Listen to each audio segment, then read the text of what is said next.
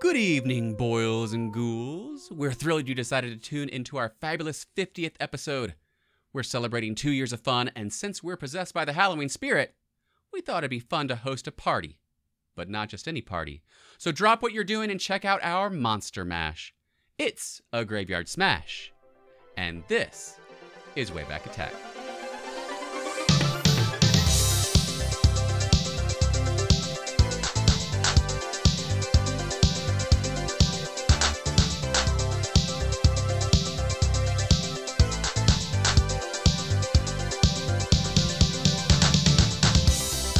Welcome to Wayback Attack. My name is Brian Grantham, and sitting across the graveyard of destiny is Preston Burt. Preston, are you ready for Samhain? I am more than ready for Samhain, but I think you got my name wrong. Tonight it's Frank. Frank. Yes. All right. Well, I guess I'm just ghoulish Brian. The Ghoul of Destiny. No. I'm just really in the Halloween spirit. I actually had this get up on for our little community trunk or treat event earlier today. So I was like, hey, we're recording a podcast tonight. Let's pull the old Frankenstein head out and get a good use out of it. I thought you were going to say I just had this costume on just hanging out in the house. Well, I mean, you know, raking who doesn't? leaves. So, how you been? What have you been up to? Oh, I've been great, man. I've been busy eating some pizza with my friend. We went and had some fun times at vintage styled Pizza Hut. Pizza Hut Classic. Pizza Hut Classic. And made a video about that. And like I said, been gearing up for Halloween. I've got all the decorations out. We did our community trunk or treat. And just putting the finishing touches on Retrofied, which is now out and available. Retrofied issue number 4. Yes. So you contributed to that. And I hope people can check that out. Speaking of, there is a 100% free article out about the frightening females behind the iconic Point Horror young adult series. Okay. And, you know, I'm only pitching it on this podcast because, one, Retrofied 4 is out, but also it's the spooky season. If you want to, you know, if you were a fan of those spooky books growing up, it's great to learn about those from the authors themselves. So. And it's out now digitally. It's out now digitally. And you can put in a pre-order, and the print magazine will be shipping in middle of November, probably. Nice. Yeah. Perfect. Those magazines are so awesome. I love getting mine every month. Well, so thanks, man. What have you been up to? Oh man, I my back is feeling better today, but I rearranged the basement. And it looks great, by the way. Well, thank you. We got a new couch upstairs that has like motorized reclining seats, USB ports on each side, so you can plug your phone in. And so part of the deal that Paige and I have always had was she's wanted a kitten forever, and I said, you can't have a kitten because I don't want it messing up my couch. I got an awesome red leather couch, and I don't want it messing up the couch. And so one day we were out and we were like, hey, let's just stop by this furniture store and just see what they got. And she was like, I think I'm gonna buy this couch. And I was like, cool, I like it. It's comfortable. Because the other couch is not the most comfortable couch to lounge around in. It is for one person because it's like one of those L-shaped couches. But it's not very deep, and so you can't just relax. And so these other ones are so comfortable. And then once she did it, she was like, so I can get a cat now, right? Because it's my couch. And I was like, I guess so. So we got a brand new kitten who is hell on paws. He's just tearing everything up. He's cute as can be, though. Yeah. But, yeah, I heard that you moved that couch down the stairs by yourself. Yep, I moved it down to the basement. All you need is a dolly. That's insane, man. And, you know, the couch wasn't what hurt my back. It was sliding the pinball machines down 3 feet so that I had extra room for the entertainment center that I built. So, you're a beast. Yeah. You're a beast. Well, you know, it looks great down there. You're going to have a party soon, I think. But for now, we're having a Monster Mash party. And I gotta explain my train of thought for this episode. So we were trying to think of like, what's a good 50th episode to do? Like, what's a spectacular show we can have? And then I'm like, you know, there's only so many times you can do a Halloween-themed episode and it be relevant. So we got to take advantage of that. But then I remembered, guys, that it's the 50th anniversary of the Monster cereals. And even though I could never find one, they put out a special Monster Mash edition cereal. Oh, I got one. You do? Yeah. Bro. You should have said something. Hook a guy up. I didn't know. Oh, well, I ate it all. It was delicious. And then I broke down the box and I have it saved right there. Right oh my gosh. Door, so well, maybe we'll have to add it to the mix later. But yeah, so I was able to find the 3 originals and I've got those here. But anyway, on the box, they are the 50th anniversary edition. So I was like, oh, this is perfect. We got Monster Mash. It's the 50th anniversary. And then I also, this week, received something I bought off of a cereal box collectors group. It is not a cereal box. It is a unused 1993 promo piece, a display standee countertop display for the Doritos and Pepsi Universal Monsters promotion, which, it was a great promotion. They were everywhere, all kinds of things. They had the Invisible Man, Frankenstein, Bride of Frankenstein, Dracula, the whole what, no dip, all that kind of stuff. Oh, yes. Yeah. But no dip? Yeah. So I'm like, let's take advantage of this Monster Mash concept and talk about some of our favorite monsters. But the rule is you can't talk about the regular monsters. Like, look, Frankenstein, been done. Yeah. Dracula, done. Dead. Ghosts, for the most part, done. We may have some inventive ones here, but who would we invite to our Monster Mash party? What are some great underrated monsters that we'd like to talk about from the past? So, thank you for agreeing to to my plans and giving me an opportunity to show off all this cool stuff. Man, those standees. So I was gonna do my friend Matt a solid and buy him the Elvira werewolf standee. Oh, I bet it was like $500. Oh no, crazy. dude, it's in the tens of thousands. No, it's not. Yes, it is ridiculous. I just finished reading Elvira's autobiography. Yeah, how was and it? It's really cool. And she talked about some of those promotions with Coors and with all that stuff. And it was, some of it's a little dark, man. She had a rough go of it at times. She's the mistress of the dark. I right? know, but yeah, it was a good read. If you like Elvira, if you like autobiographies, it's fun, fast. When was her? Do you know when her last one was? Because this is her second autobiography. Oh, is it? I don't know. This one's called Cruelly Yours, Elvira. Yeah, I feel like it wasn't too long ago. Like, part of me was like, when this one was coming out, I was like, I feel like she just did one. But that could also just be me getting older and feeling like 10 years is not a long time. Oh yeah, you're totally old, bro. Yeah, I feel it. And my ghoulish bones. Oh wow! Look, we have a special guest sit-in host. I don't have a name for him. I remember we call him Nobody. Yeah, there you go. Do you remember Craig Ferguson had Jeff, the co-host skeleton that was animatronic? It was built by Grant Imahara. Do you remember that guy? Is he the guy from The Office? No, no. Who is this? Craig Ferguson, the Late Show host. Okay, the Scottish guy. Yes. Oh, anyway, it was fun. So we've got our own little co-host here. He's just going to be joining us and an excuse to use my skeleton. Who's Daryl from The Office? That's Craig Robinson. Oh, okay. Yeah, you're right. Good. Yes, I got a name right. Victory. Just the wrong body. All right. So we mentioned at the top of the show, but also want to promote a video we made.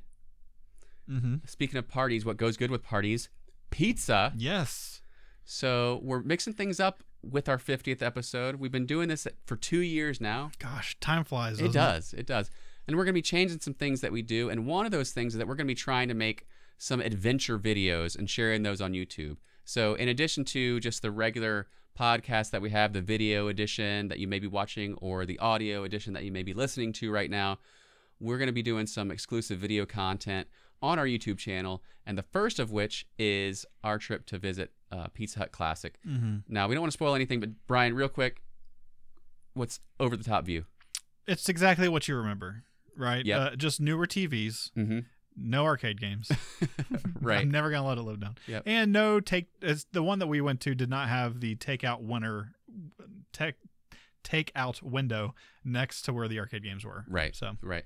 But it was funny. I posted just a picture on social media of the tablecloth, the little holder with the Parmesan and stuff.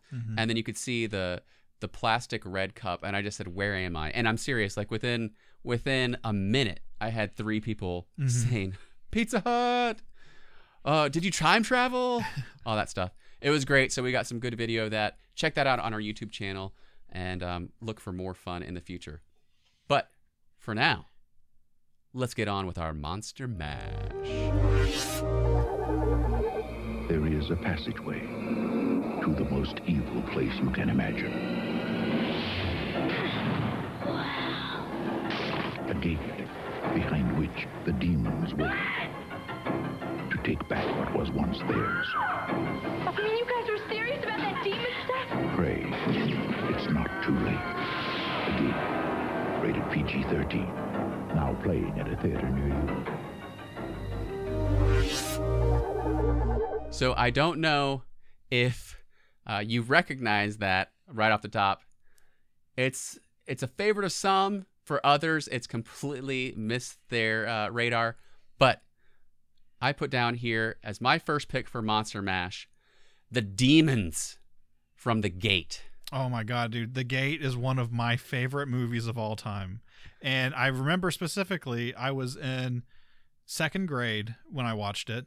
And I watched it at one of my friends' houses that lived on my street. And it terrified me. It was so good. And I think it may have been 2 Halloweens ago. It may have been last year. But my kids wanted to watch scary movies. And so The Gate was actually one of the ones that me and my oldest daughter watched after I made them watch Nightmare on Elm Street, and my youngest daughter did not want to watch scary movies anymore. So I remember this.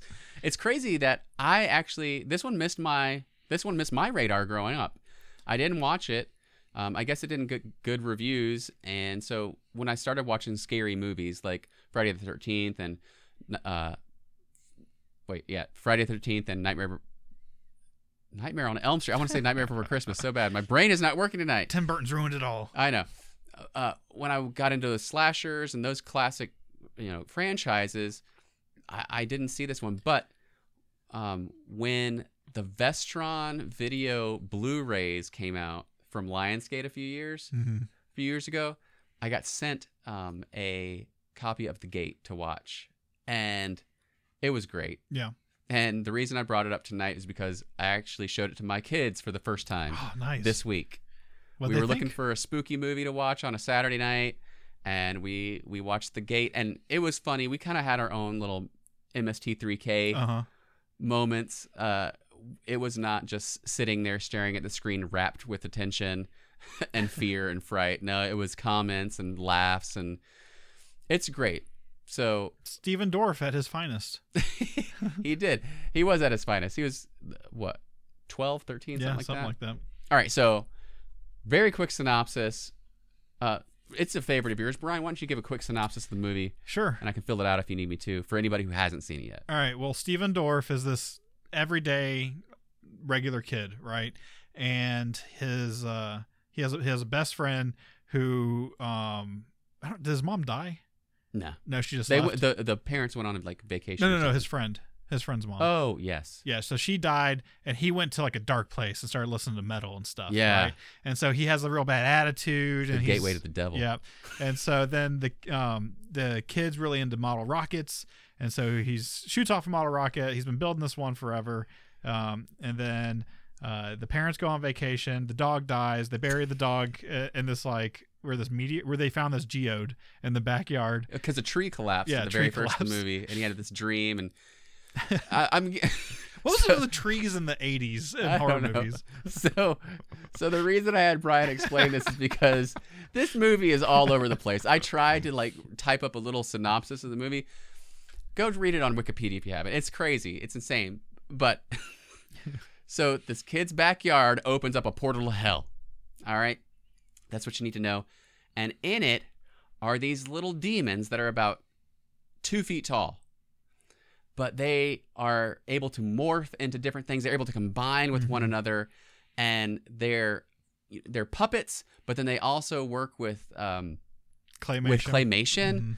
And so they're really cool. One of the best scenes in the movie, I forget if it was in the trailer or not, is a full figure falls flat. Boof, and then right when it hits the ground, it dispels into all of these little demons, and they're kind of cute. Oh, dude, they're They're best. ugly, but they're cute. There's somebody who they're sold out now, but there's like this random webpage I found where someone made life-size models of them, and they're only like $200. And I was always like, oh, I can't. I'm gonna buy it like when I have some money, like when I get paid Friday or whatever, I'm gonna buy this. And then it's something that I don't need, and so I don't think about. And then like I come up with other things like, oh, I could get this for the show, or I need this, or whatever. But now they're sold out. I'm never gonna get them, so that bums me out. But they are so iconic. They're one of the iconic monsters of the 80s. Well, I wanted to invite these guys to my Monster Mash party because I thought, one, it's bang for your buck because you don't just get one. You always get a crew of minions. And they're cute and they're tiny. And they could be so helpful and help serve hors d'oeuvres. They could go around and just entertain everybody. And then when they want to, they can just form up into one person or one entity and, hold a conversation or something. So, Sure. Versatility. This is my versatility crew with the demons from the gate. I forgot to mention this movie came out in 1987. It was shot on a $6 million budget and made $13.5 million gross. So pretty good. They actually made a sequel, which I still haven't seen, but I do have the Blu-ray. Oh, nice. I've never seen the sequel. Oh, it picks up with the Hard Rock Kid, his friend, Lewis. No, whatever his friend's name is. Anyway. Sounds about right.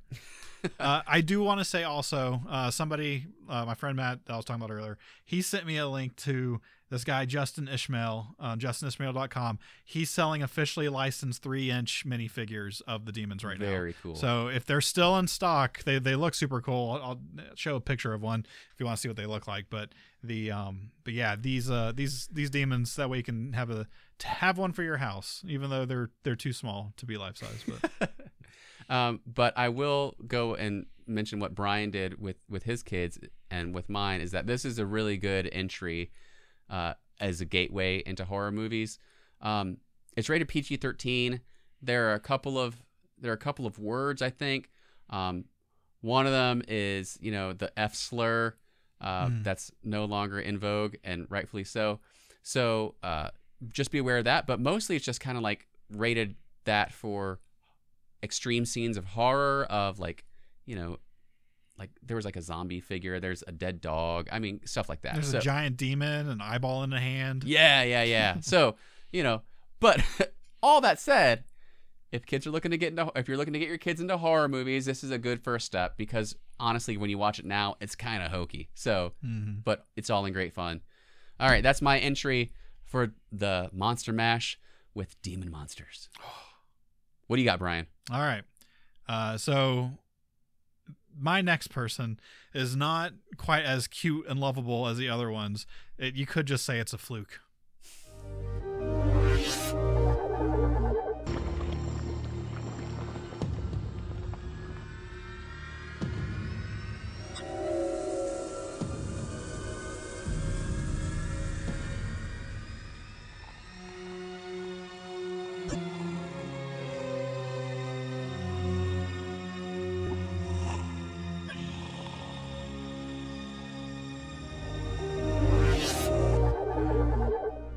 All right, so that is Fluke Man. Oh my gosh, Preston, are you familiar with this episode of The X-Files? Dude, no. I know the X-Files. I've seen some X-Files. I was not a devotee.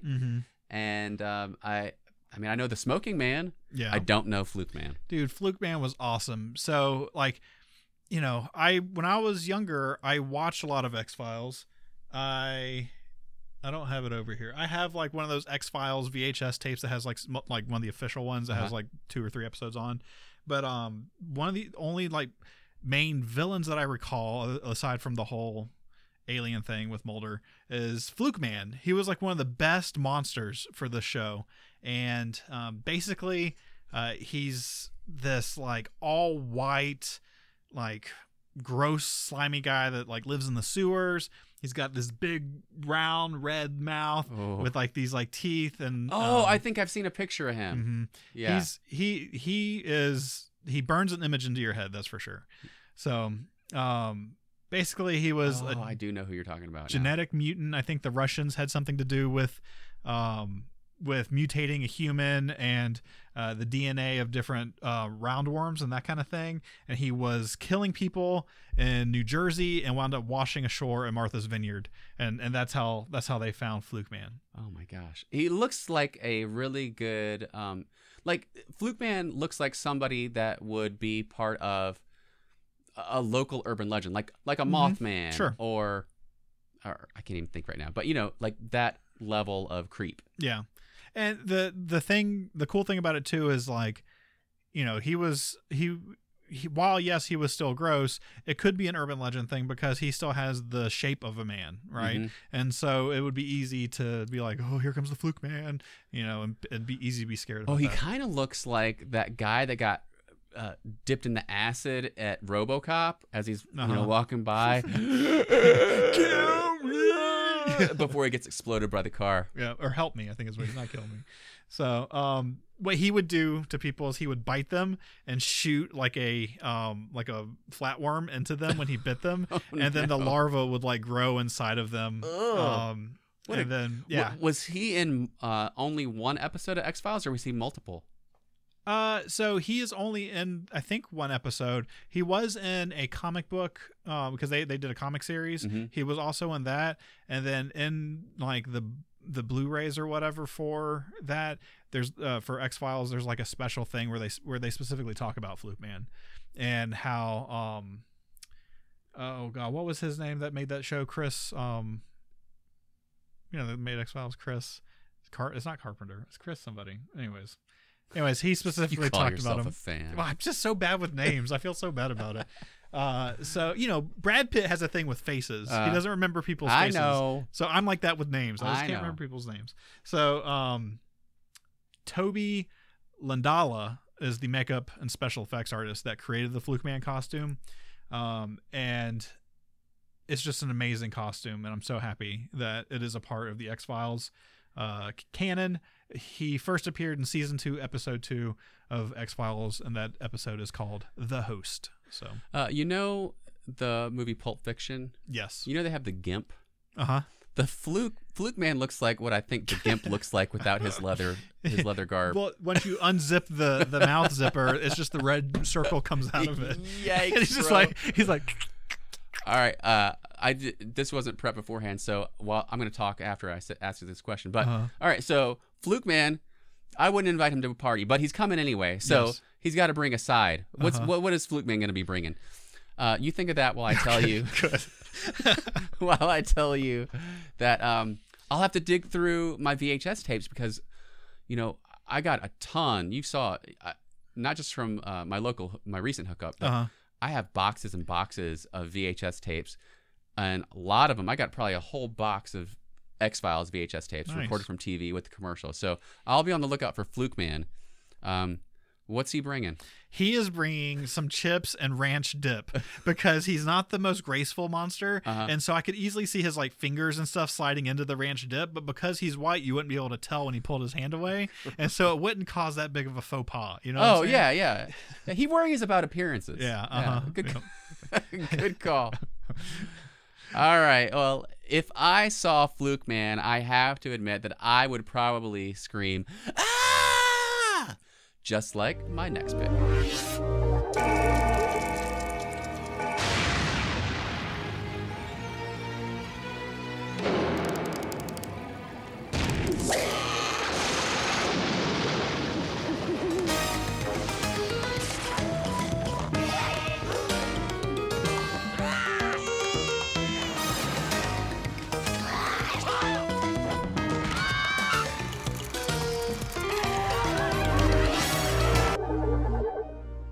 All right. So if you were a kid growing up in the 90s, undoubtedly you watched Nickelodeon, and there is no doubt in my mind that you have at least seen Real Monsters.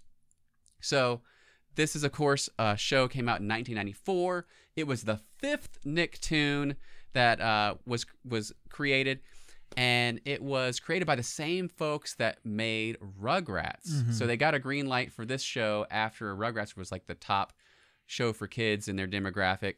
And I'm kind of cheating here because, well, I cheated last time because I had the demons, which is more than one. There's, more than, well, there's 3 monsters here, and I can't pick a favorite. And they work together as a team. Yeah.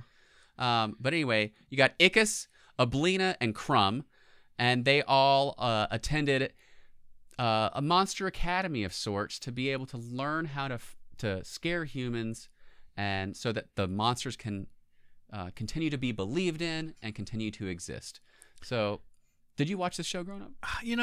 I didn't really watch it a lot. It's weird because I was really into Rugrats, and you talk about how it was made by the same people that made the Rugrats show, and it makes sense. And kind of what both these series did was kind of create a look and feel to Nicktoons, right? Because it was similar art style and that kind of thing. It was, but this was definitely Darker. grim and grittier, Yep. and kind of more not abstract, but just like it definitely had its own vibe. Yeah, I did play the Super Nintendo game. Oh, So a must. Yes. A must. I forgot to mention, it's also the same group made Wild Thornberry. So if you Yes. can think of that art style, Rugrats art style, but just like darker and creepier, you get Real Monsters. And I should be specific. Real Monsters, it's 3 A's, 2 H's, 3 exclamation points. It's an exact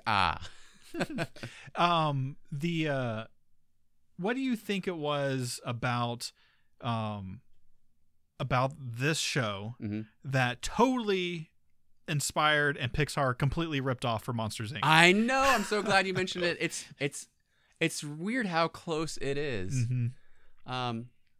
Because these monsters, they're training to scare.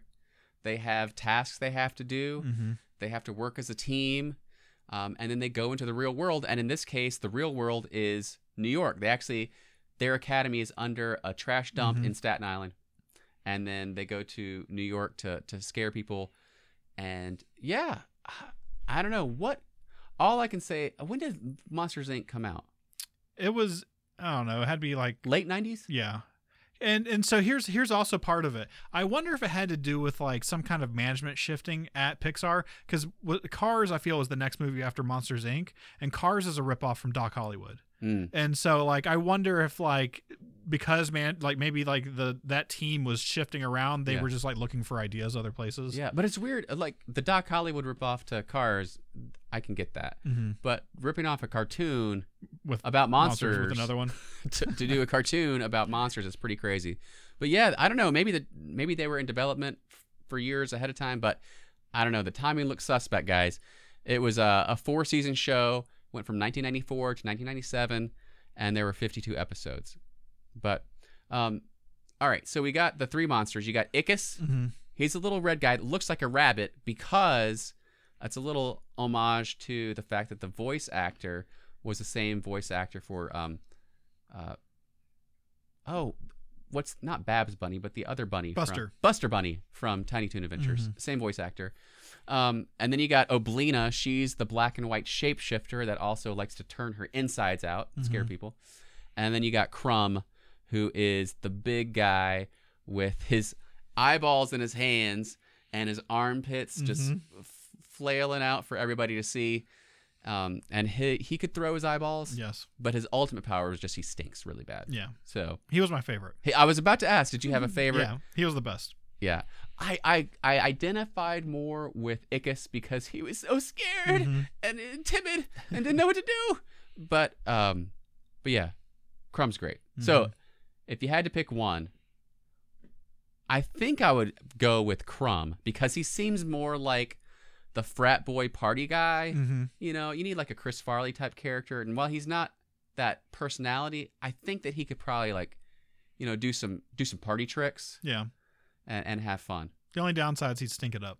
Yeah, maybe you could spray him down with some air freshener. I mean, I guess some of these people are demons and people living in sewers. So this party's gonna be lit. Yeah. Okay.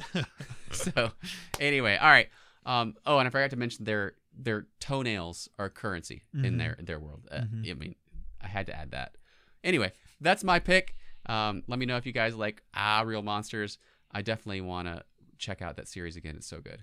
Yeah, I'll have to check it out because I never sat down and like watched a ton of episodes of it. So it'll be something good to like maybe watch with my kids around this time of year. So Yeah. Well, I heard that it was marketed from anywhere as young as 2 to 11, but that doesn't make sense because it's a little bit scary. I mean, there are some moments of fright, and it was a smarter show, so it kind of appealed to me as a 14-year-old rather than a 2 to 11-year-old. But I liked it. Check out the big brains on Preston. Look at this brain. I gotta have a big head to hold this big brain. Anyway, all right, your pick. All right. Well, I have nothing clever to segue between that. So check this out. From a world of fear and darkness comes a creature so monstrous, no one dares speak its name.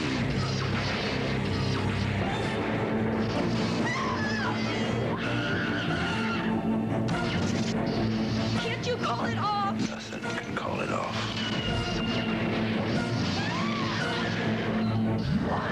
Pumpkinhead, rated R. Starts Friday, October 14th at the Showcase Cinema. Pumpkinhead, Pumpkinhead. The only monster on this list that the Misfits did a song about. Yes, sir, Pumpkinhead. Coming to a graveyard near you. So, Preston, are you a fan of the Pumpkinhead? It pains me to say this, Brian. I have never seen Pumpkinhead. Oh, my gosh. I know of the Pumpkinhead, but I've never seen the movie Pumpkinhead. Oh, dude, it is so good. It tells the tale of Bishop from Aliens. What's his name? What? Bishop, the android from Aliens. Oh, the actor's name? Yeah. Lance Henriksen. Yes, Lance Henriksen and his son they live out in the middle of nowhere. They go to the general store. They buy a pumpkin. No. Oh. I think they're getting supplies for the farm or something.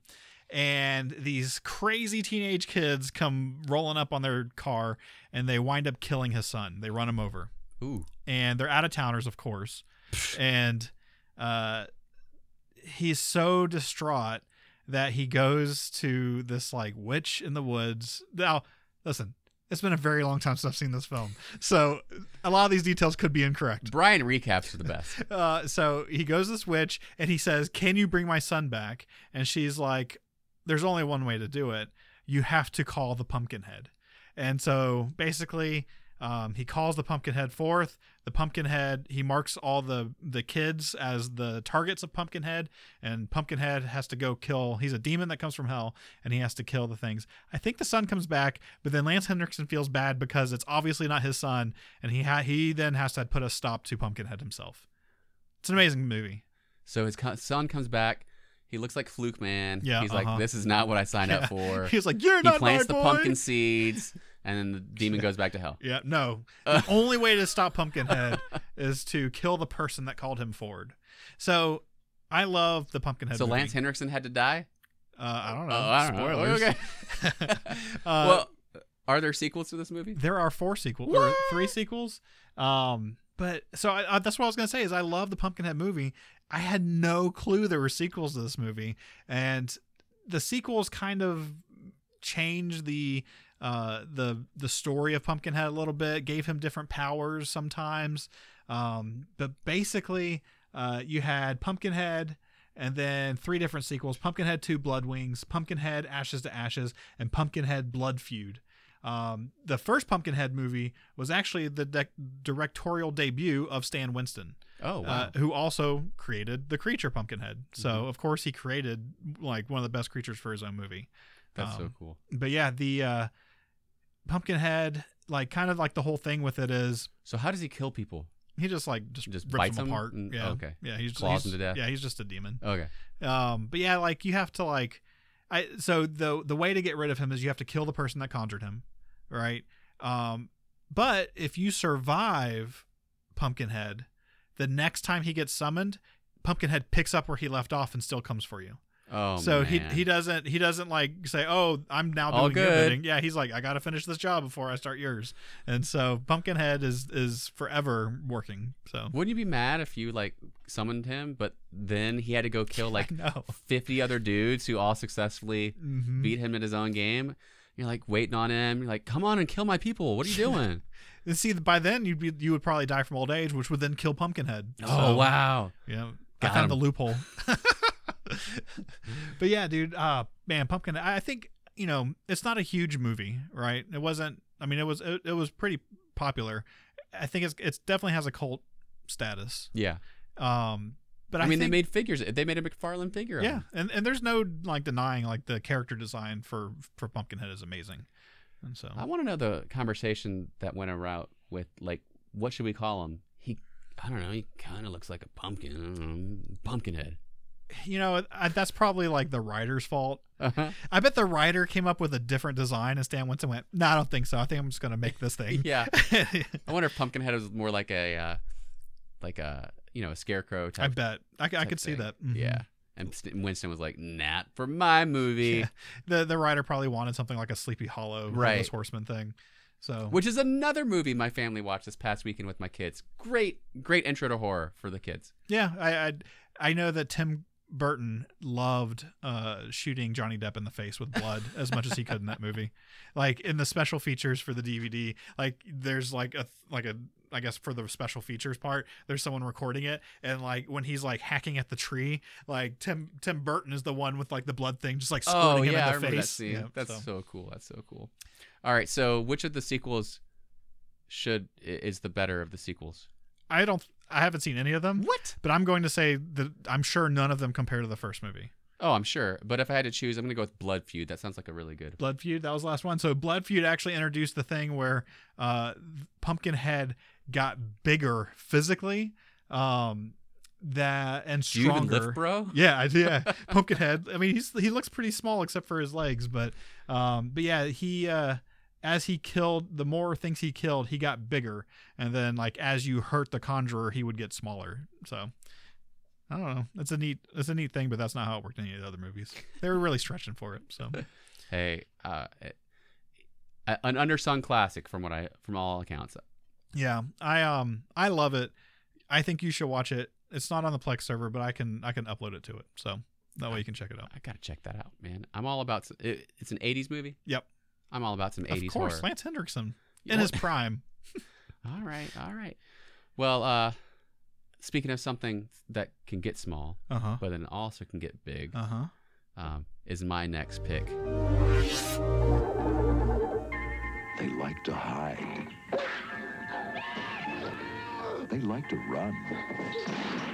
They like to play. But most of all, they like to eat. Dad's all torn up and Mom's got like a harpoon sting in her neck and they're getting bigger.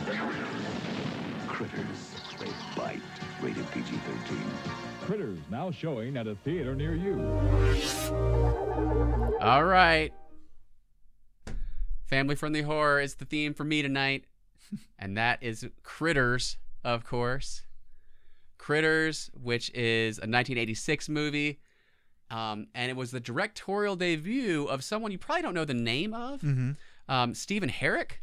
Okay. But this guy directed Mighty Ducks. He directed Don't Tell Mom the Babysitter's Dead, Mr. Holland's Opus, a bunch of great movies. But his first movie was Critters on a $3 million budget. It earned $13 million. And the movie he made after that, what gave him the green light? Bill and Ted's Excellent Adventure. And I know you love that movie. I love that movie. I will have to be the person to say this time that this is a movie I have never seen. Oh, wow. I remember like always looking at it in the movie rental store, and there was just something about it. I just like that and Ghoulies, like were two movies that I was like, God, these look so cool, but I just never rented for some reason. All right. So, we're talking monsters here, but Critters, that's my pick. Critters, thank you, are actually not monsters. They're aliens. Okay. So aliens can be monsters though. Okay. All right. Well, these dangerous aliens, they're known as Krites, with a K, and they were in a space prison, and they're being transported to a different space prison, but they escape and they come to Earth. So rightfully so. Like Stitch. Exactly. There's some similarities there. Disney's ripping everybody off. Gosh. I don't believe it. And some bounty hunters go and try to find them and squash them, but not before they wreak some havoc on the good people of Earth. This movie stars Dee Wallace of E.T. fame, Emmett Bush, Well, I might have messed that one up. And Scott Grimes.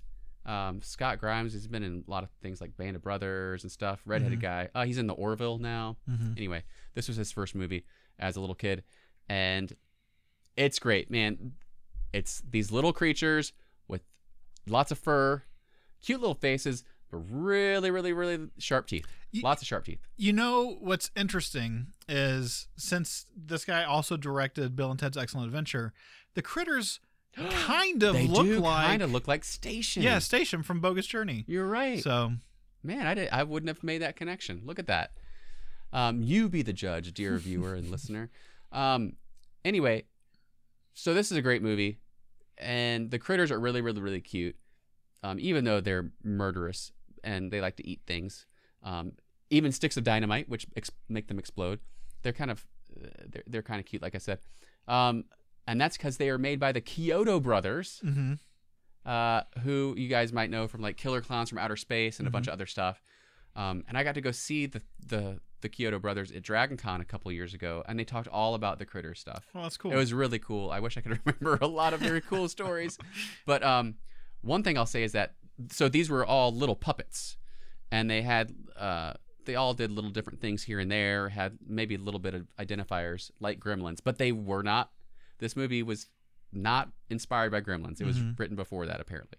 But anyway, one of the things they did mention is that like none of the critters have survived because they were all made of like foam latex rubber. Yeah. And that stuff just deteriorates. Yeah. So I don't think they have any original critters left, even though they made, for this movie, they made several. But for Critters 2, which was the direct to, it was the last movie they did in theaters. It had a theatrical release. Critters 2, they formed together to form a giant sphere of critters that would roll down and just like decimate anybody they ran over. Yeah, I think that was on the cover of the box. Yeah, that's right. And the Kyoto brothers, that metal sphere is still just like out in the desert somewhere.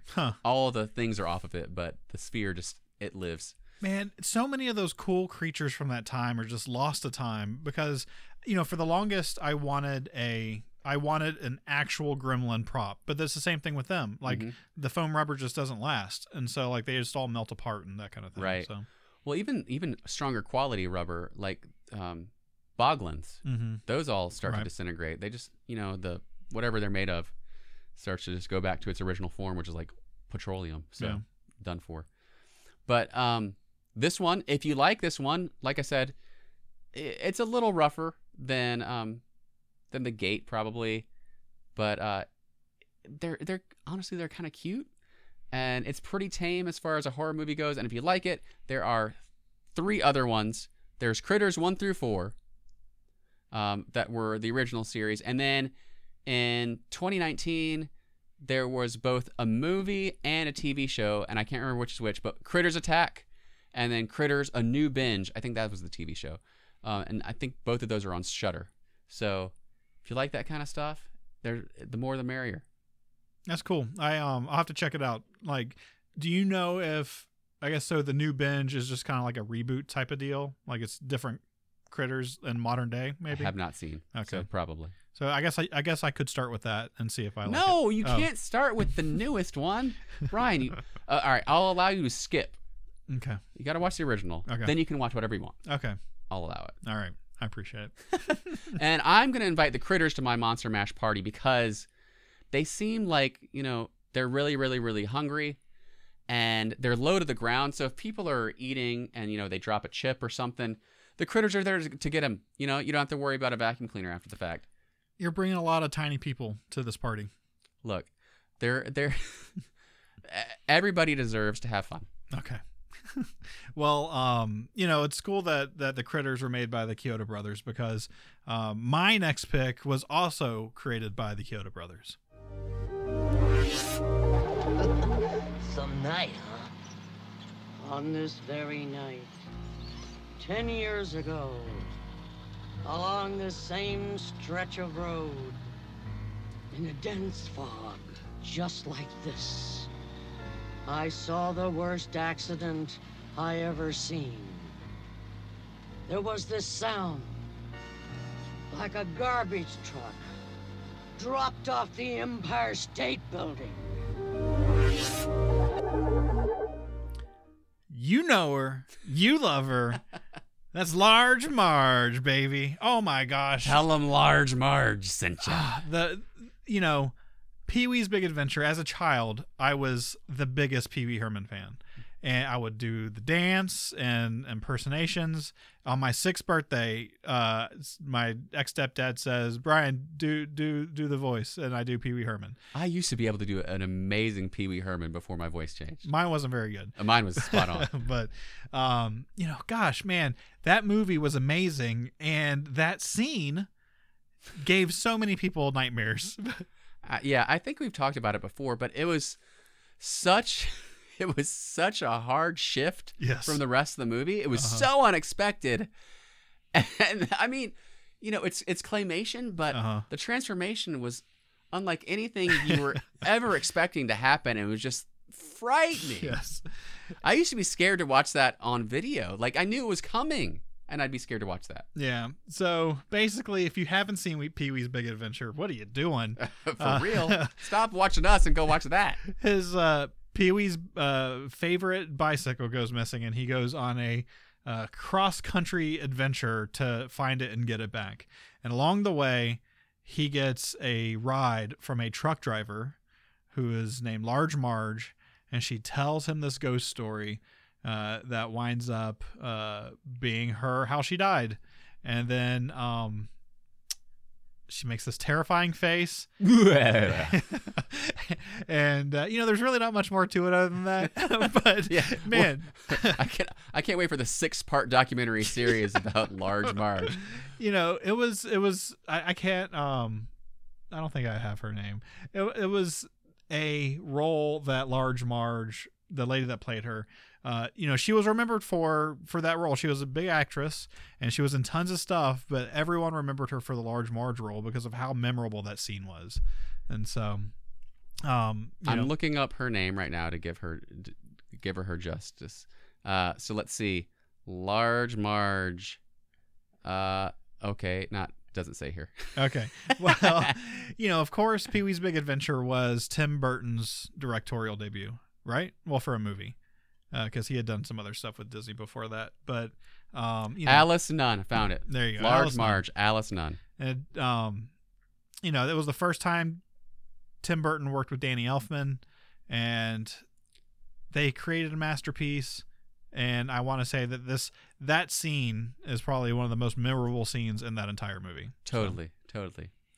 And, keeping in my theme of Monster Mash, inviting her to a party, I love that she's a truck driver, because that means that she could be on her way home from her route, maybe delivering some Bud, maybe some Coors, maybe some Frito-Lay, maybe some Pepsi. You never know. You don't know with Large Marge. What is she hauling these days? But whatever, it's a little bit can fall off the truck. Yeah. She brings some good munchies. Well, I figured that we could be riding in the trailer for the party. Wouldn't that be fun? Like, just her tearing around town. I don't know. She's been known to have a crash here and there, so maybe not the safest option. You know what? I'm sure that the crew in our party can handle a little crash. So, all right. I guess that's it for Large Marge. There's not really much to say about her, but hey, short and sweet. Yeah. Hopefully, just like this episode. Yeah, I know. I can't believe that's the end. Oh wow, we did it. All right, well, this lends itself, if you guys like this one, it lends itself to maybe a sequel down the road, just like a lot of the movies we've talked about here tonight. Yeah. Are there any monsters that should have been invited to our Monster Mash party? What should we be on the lookout for? And we'll maybe do this one next year as well. But yeah, are you having a Halloween party? Any sort of get together? Anything? I'm not having. I haven't planned one yet. Who knows? I like to do things spur of the moment, and so maybe I will be having a party. So, well, you're dressed for one. I mean, you're dressed for the occasion. I mean, we only got 4 days. So. Hey, you can turn it around. Call Large Marge. Maybe she'll bring up some party gear. She can just roll up, with the whole crew. So yeah. Well, we hope that whatever you're doing on Halloween is fun and safe, and we appreciate you checking out our special spooktacular 50th episode. And we look to offer some more. But we are changing up things. Brian and I, we're only going to be doing one regular show a month. Yep. We're going to be mixing it up with that video content and doing other fun things. But we've been going hard for 50 episodes and just going to take it a little easier on the show front, but still doing some fun things. But we really appreciate you listening and watching for all these 50 episodes. And thanks for being a fan of the show. Yeah, and actually, in reality, you get more content out of us, because instead of doing 2-hour-long shows a month, now we'll be doing the 1-hour-long show-ish, and then also, adventure videos and just different deep dives onto different things, but just in shorter form than what the show is. Yeah. So, and if you like what we do, please do share it around, tell your friends. Word of mouth is the biggest thing for our show and for our podcast. And then it's easy to share a link on YouTube on your social media or wherever you can. Mm-hmm. We really appreciate it. Yeah. So Preston, where can people find you on the internet?